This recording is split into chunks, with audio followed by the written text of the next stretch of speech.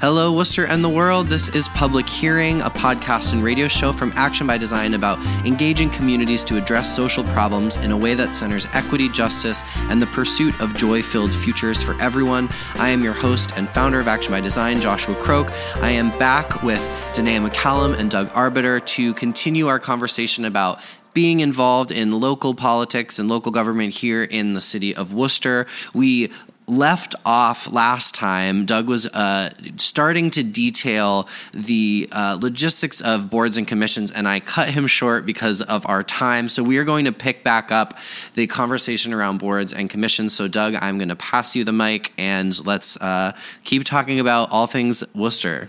All right. To circle back a bit, I stopped in the last episode talking about how you would go about to join one of these boards and commissions. And so, again, you would go to the website, the City of Worcester website. You would submit your application, which is your resume, your letter of interest. You can pick up to like 2 or 3 boards you're interested in or want to be considered for, even though you can only serve on one at one time.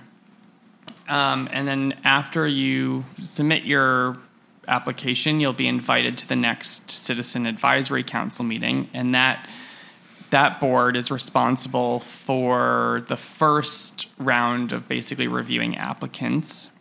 And so that's a relatively large board. They can ask you questions about your experience, your interest, things like that. You do have to be a resident of Worcester for the previous 1 year.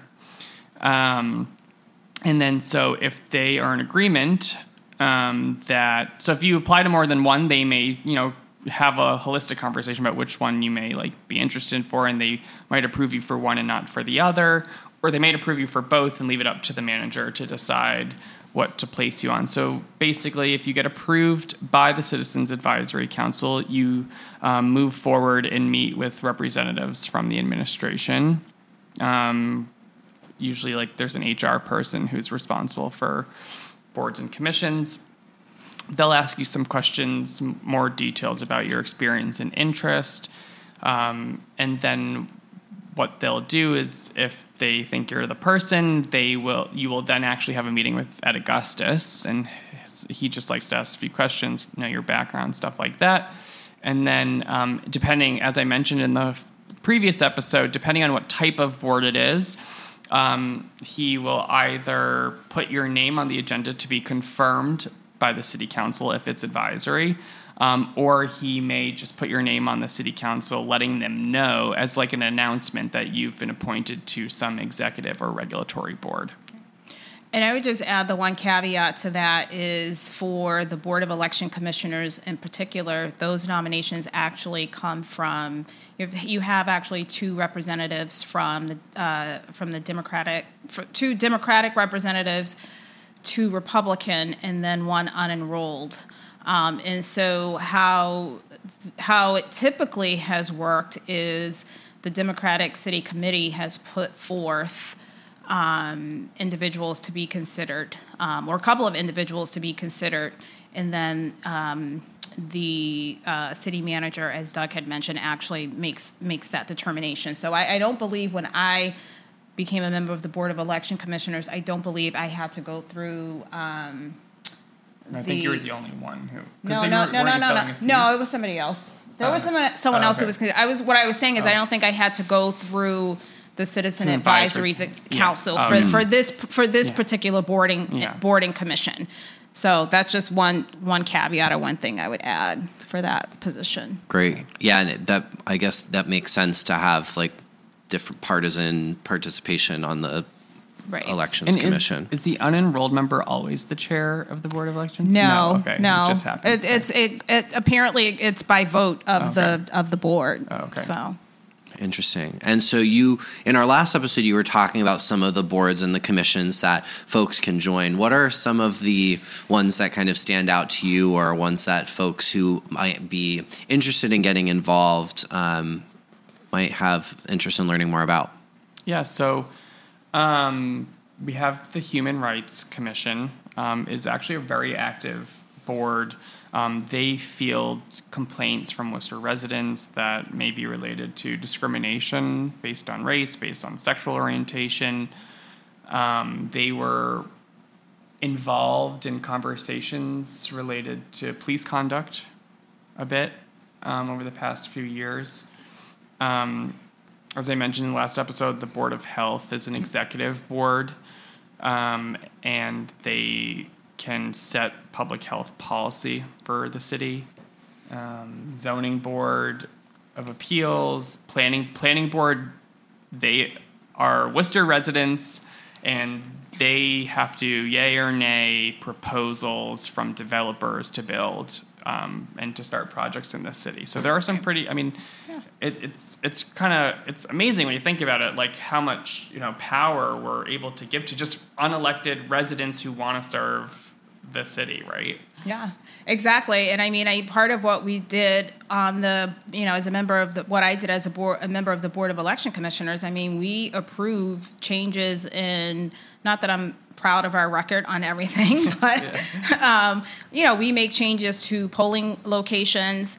The Board of Election Commissioners will be involved in voting on the proposed changes to the school committee in terms of, adding the extra district and so forth. So, we aren't necessarily people who have a whole lot of experience with setting policy around voting, but as a member of the community, you have the opportunity to be involved in something, as Doug said, that's really significant. And I know Doug didn't mention his board as being the board that the Community Development Advisory Committee as being sort of important. I mean, it's an advisory committee, but I still see it as one of the more important boards because that board is actually making recommendations regarding how the city should use the funding that it's receiving for a whole host of services. And so to be involved in something that has the ability to impact the community so significantly, I would say that is certainly up there in terms of boards for people to consider being involved. Yeah, I mean, the city of Worcester basically gets around $4 million from HUD.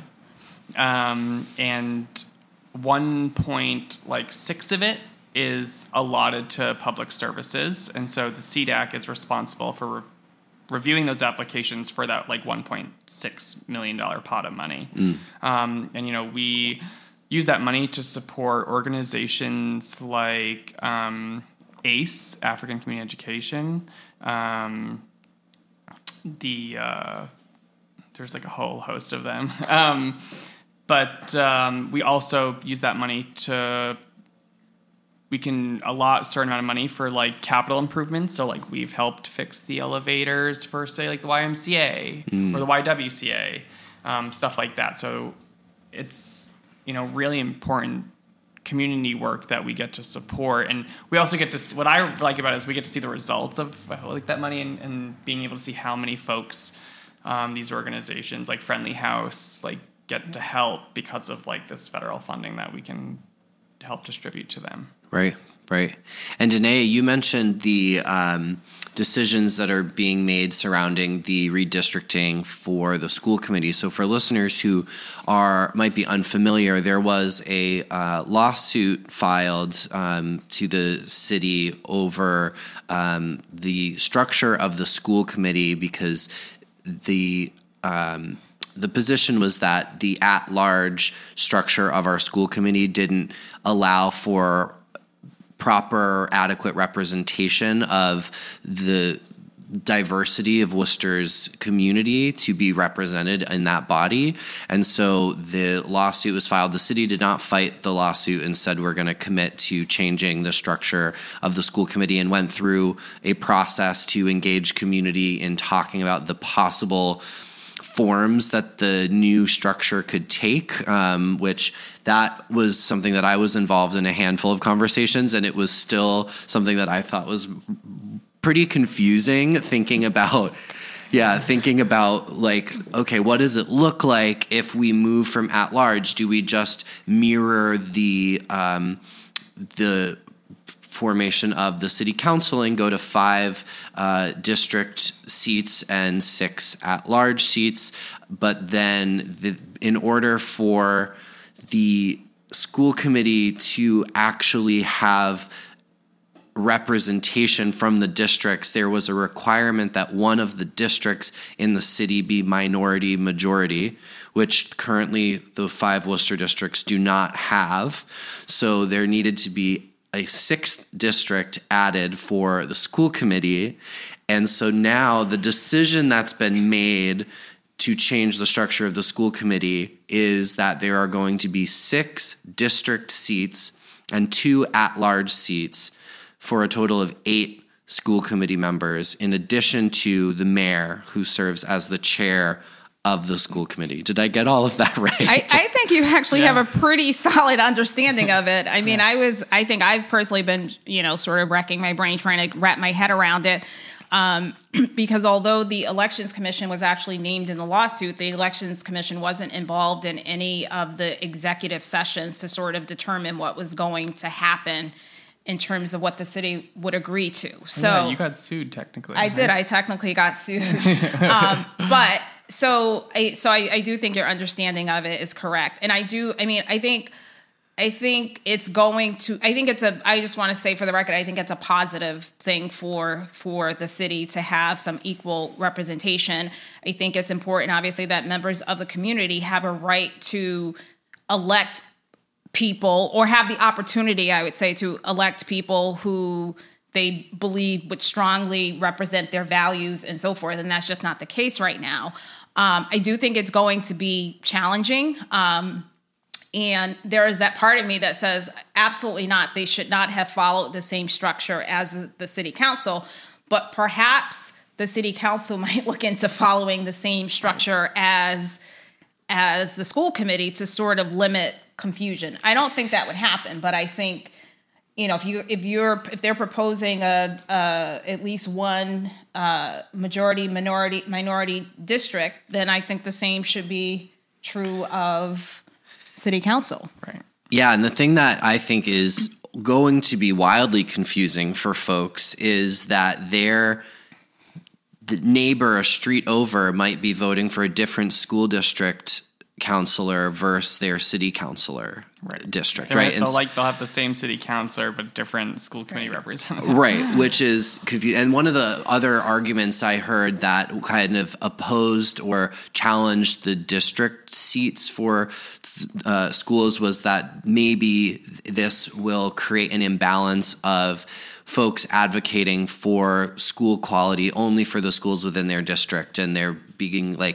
but again, there's 18 million vantage points that come into these conversations. And I think one of the challenges that the city faces, and something that I, as a resident, have been frustrated about before, is the level in which the community is engaged and given space to learn and become educated around these things. It's if you can't attend one of the 4 or 5, information sessions, you're kind of on your own to figure this out. And even those information sessions can be kind of confusing because I've attended multiple, and as someone involved in a lot of these conversations, particularly around the school committee because of my work in the education space, it's a lot, right?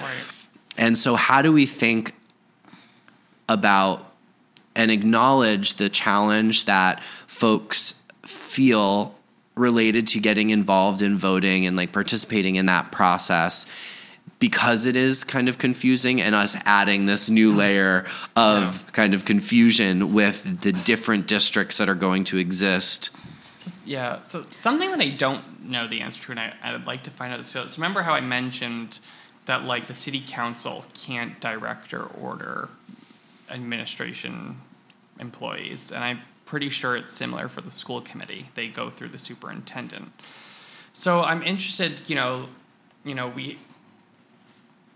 will this new system where we have district representation, because obviously if you have an issue with your schools, you're going to go to your representative on the school committee. But if your issue is with your school's principal, the school committee member, I don't believe, as of right now, would be able to just email the principal and be figure this out for my constituent. I think really if it's an issue at that level, I mean, the school committee's members' recommendation may just be, I can help you make an appointment with the quadrant manager or something like that. But beyond solely just having like someone who's representing like electorally, I don't know how it improves.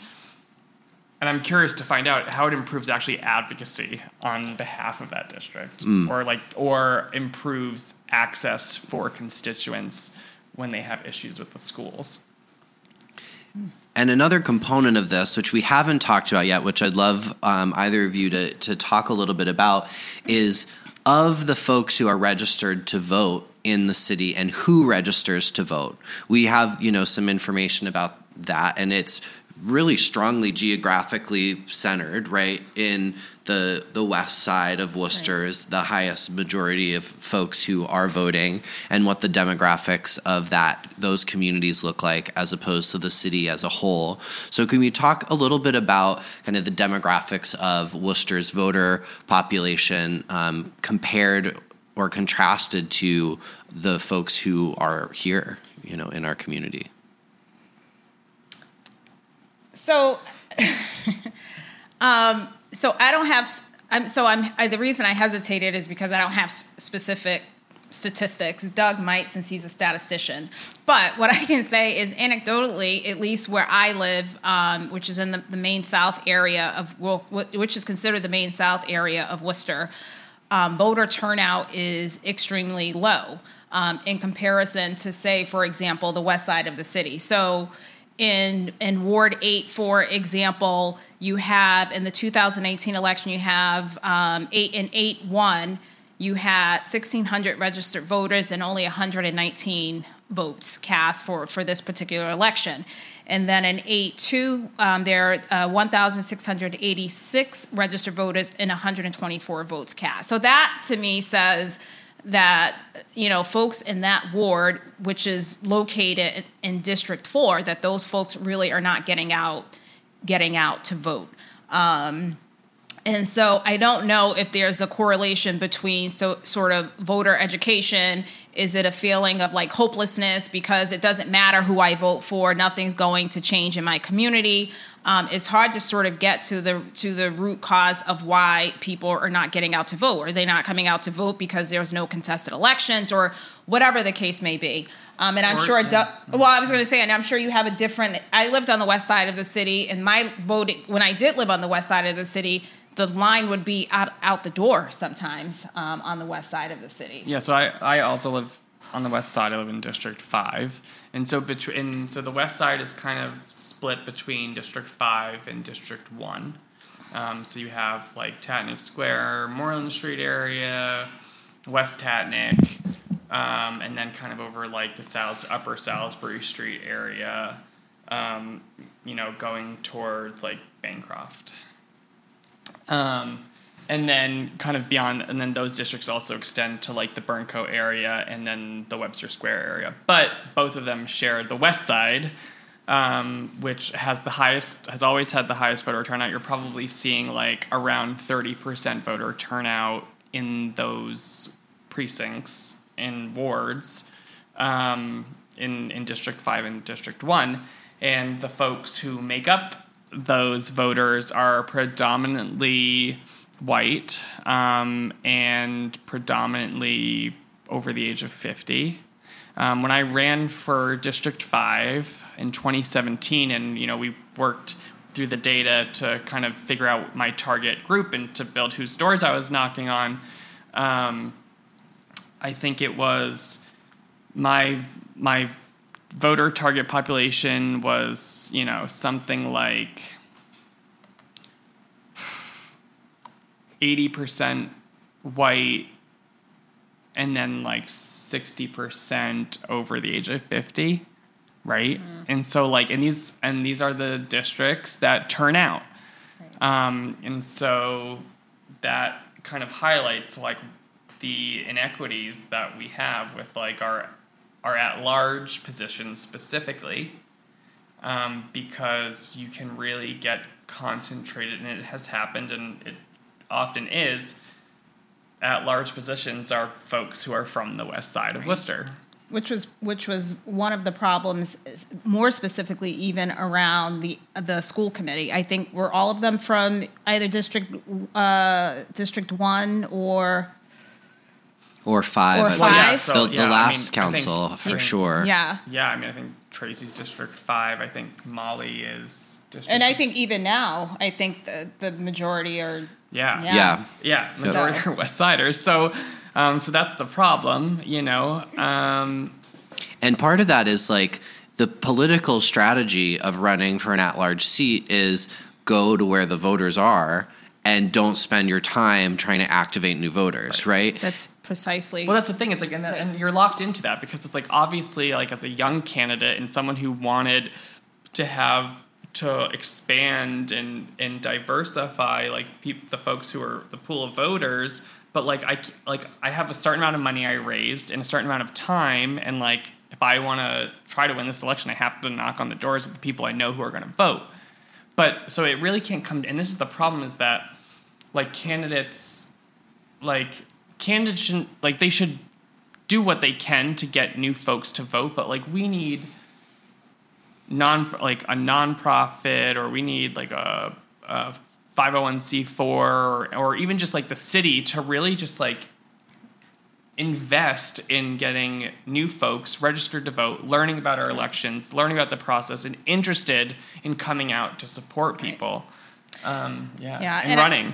Right. And I would say, too, I mean, I think, again, sort of as the city has and the state has sort of approved more, you know, early vote by mail, I think, you know, you have started to see the numbers come up some. That's for sure. So people have people having more opportunity to actually vote other than one day in November or September coming out to vote. I think that has been incredibly helpful. I think some of the other things that the city could look towards implementing was, say, for example, same-day voter registration. So people being able, I know it, you know, people might think it could be a logistical nightmare, but there are other places where they have pulled it off, and I do think that the city could pull off something like same-day voter registration. I mean, when I worked in the elections office, the number of people who are calling to say like, oh my gosh, I thought I was registered to vote, but I'm really not. We take a lot of calls to that effect. So I think that that's something that the city should consider at some point for sure. Right. We should be, whether it's like whatever, if it's like their history class or whatever, like if you're a high school student, you turn 18, like schools should be like, you just turned 18, like you can register to vote here, and or they should even talk about the elections, like learn about the process, like at the high school level, and like we should be absolutely, you know, kids should be getting extra credit to vote, like to say they went and voted. Didn't Senator Chandler put forward like legislation that would have dropped the voting age to 16? But that was not like accepted. So I don't know if she put forth legislation, but I know at least in the city of Worcester there was some discussion about that a few years back, and I don't think it ever went anywhere. But what better way to get young people sort of engaged at an earlier age? Right. And I just think as a whole, as a society, I think we've sort of dropped the ball on civic engagement and sort of helping young folks understand the process. I mean, I meet a bunch of adults who don't know who the two United States senators are here in Massachusetts. So I think it's a problem as a whole. And we could also I'm just tired of having we're just constantly having elections because we're odd year than the state's even year, and it's just like back and forth. It's like we just need to jump on the even year thing, and then because people aren't just going to vote, like if they know that our city elections are moving, they might, and we're providing information, they actually might research. They want to know the people they're going to vote for.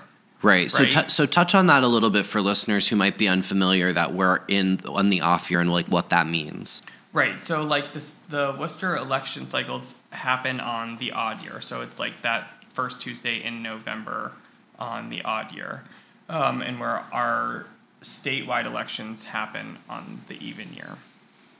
And I mean, the discrepancy between the voter turnout is obvious and expected. And I think it's a mixture of a lot of things that we've already talked about. I just think our local elections aren't inviting to new people. and 2, people are exhausted from like the previous election year. I mean, like if you like, we all know like how like we put our soul and like and just like our whole mindset into like presidential elections, and like when that election happens, like the last thing I want to think about is like who I have to vote for like school committee. And like I'm tired and people are exhausted. They like, I mean, it's like we have elections every year. Like people are tired, and like if they're on the same year, we can kind of combat that, I think. That's great. Yeah. So next week, because we're already almost at time again, we want to talk a little bit about, so what can or should I be doing as a resident, right? And we talked a little bit about that today. We talked a little bit about that last week. As prior to that episode, for listeners listening to this episode, I think one of the things that we've, uncovered and discussed is like getting people out to vote is so critical, and it can't be solely the responsibility of candidates who are running, because we know that strategy fails and does not work, right? So, and I'm thinking about my role and involvement with like the Queer Coalition of Greater Worcester, and there is an interest in queer folks getting out to vote, and that's a population that we know has like lower voter turnout numbers like many other like marginalized groups, right? And so like if we're talking about like the power of local elections and like what can change and like what the city council and what the school committee can advocate for in adjusting and changing, we need folks to get out and vote and recognize the importance of local elections. So thank you again, Danae and Doug. Thank you. Thank you. You are listening to the Public Hearing Podcast, our podcast and radio show that airs Wednesdays at 6 p.m. on WICN 90.5 FM, Worcester's only NPR affiliate station, and can be heard wherever you listen to podcasts. I'm still your host, Joshua Croak. If you have ideas for the show or would like to become a supporter or have an idea for a mini season like these ones that we have been doing, our last one was about early childhood education and care. Check it out. Reach out to our team at publichearing.co. Our audio producer is Giuliano D'Orazio, who also made our show music. Also thanks to Molly Gammon and An Dow, who also support the production of this show. Public Hearing is created and produced by Action by Design. Learn more about our work at actionbydesign.co. And as always, thanks for listening.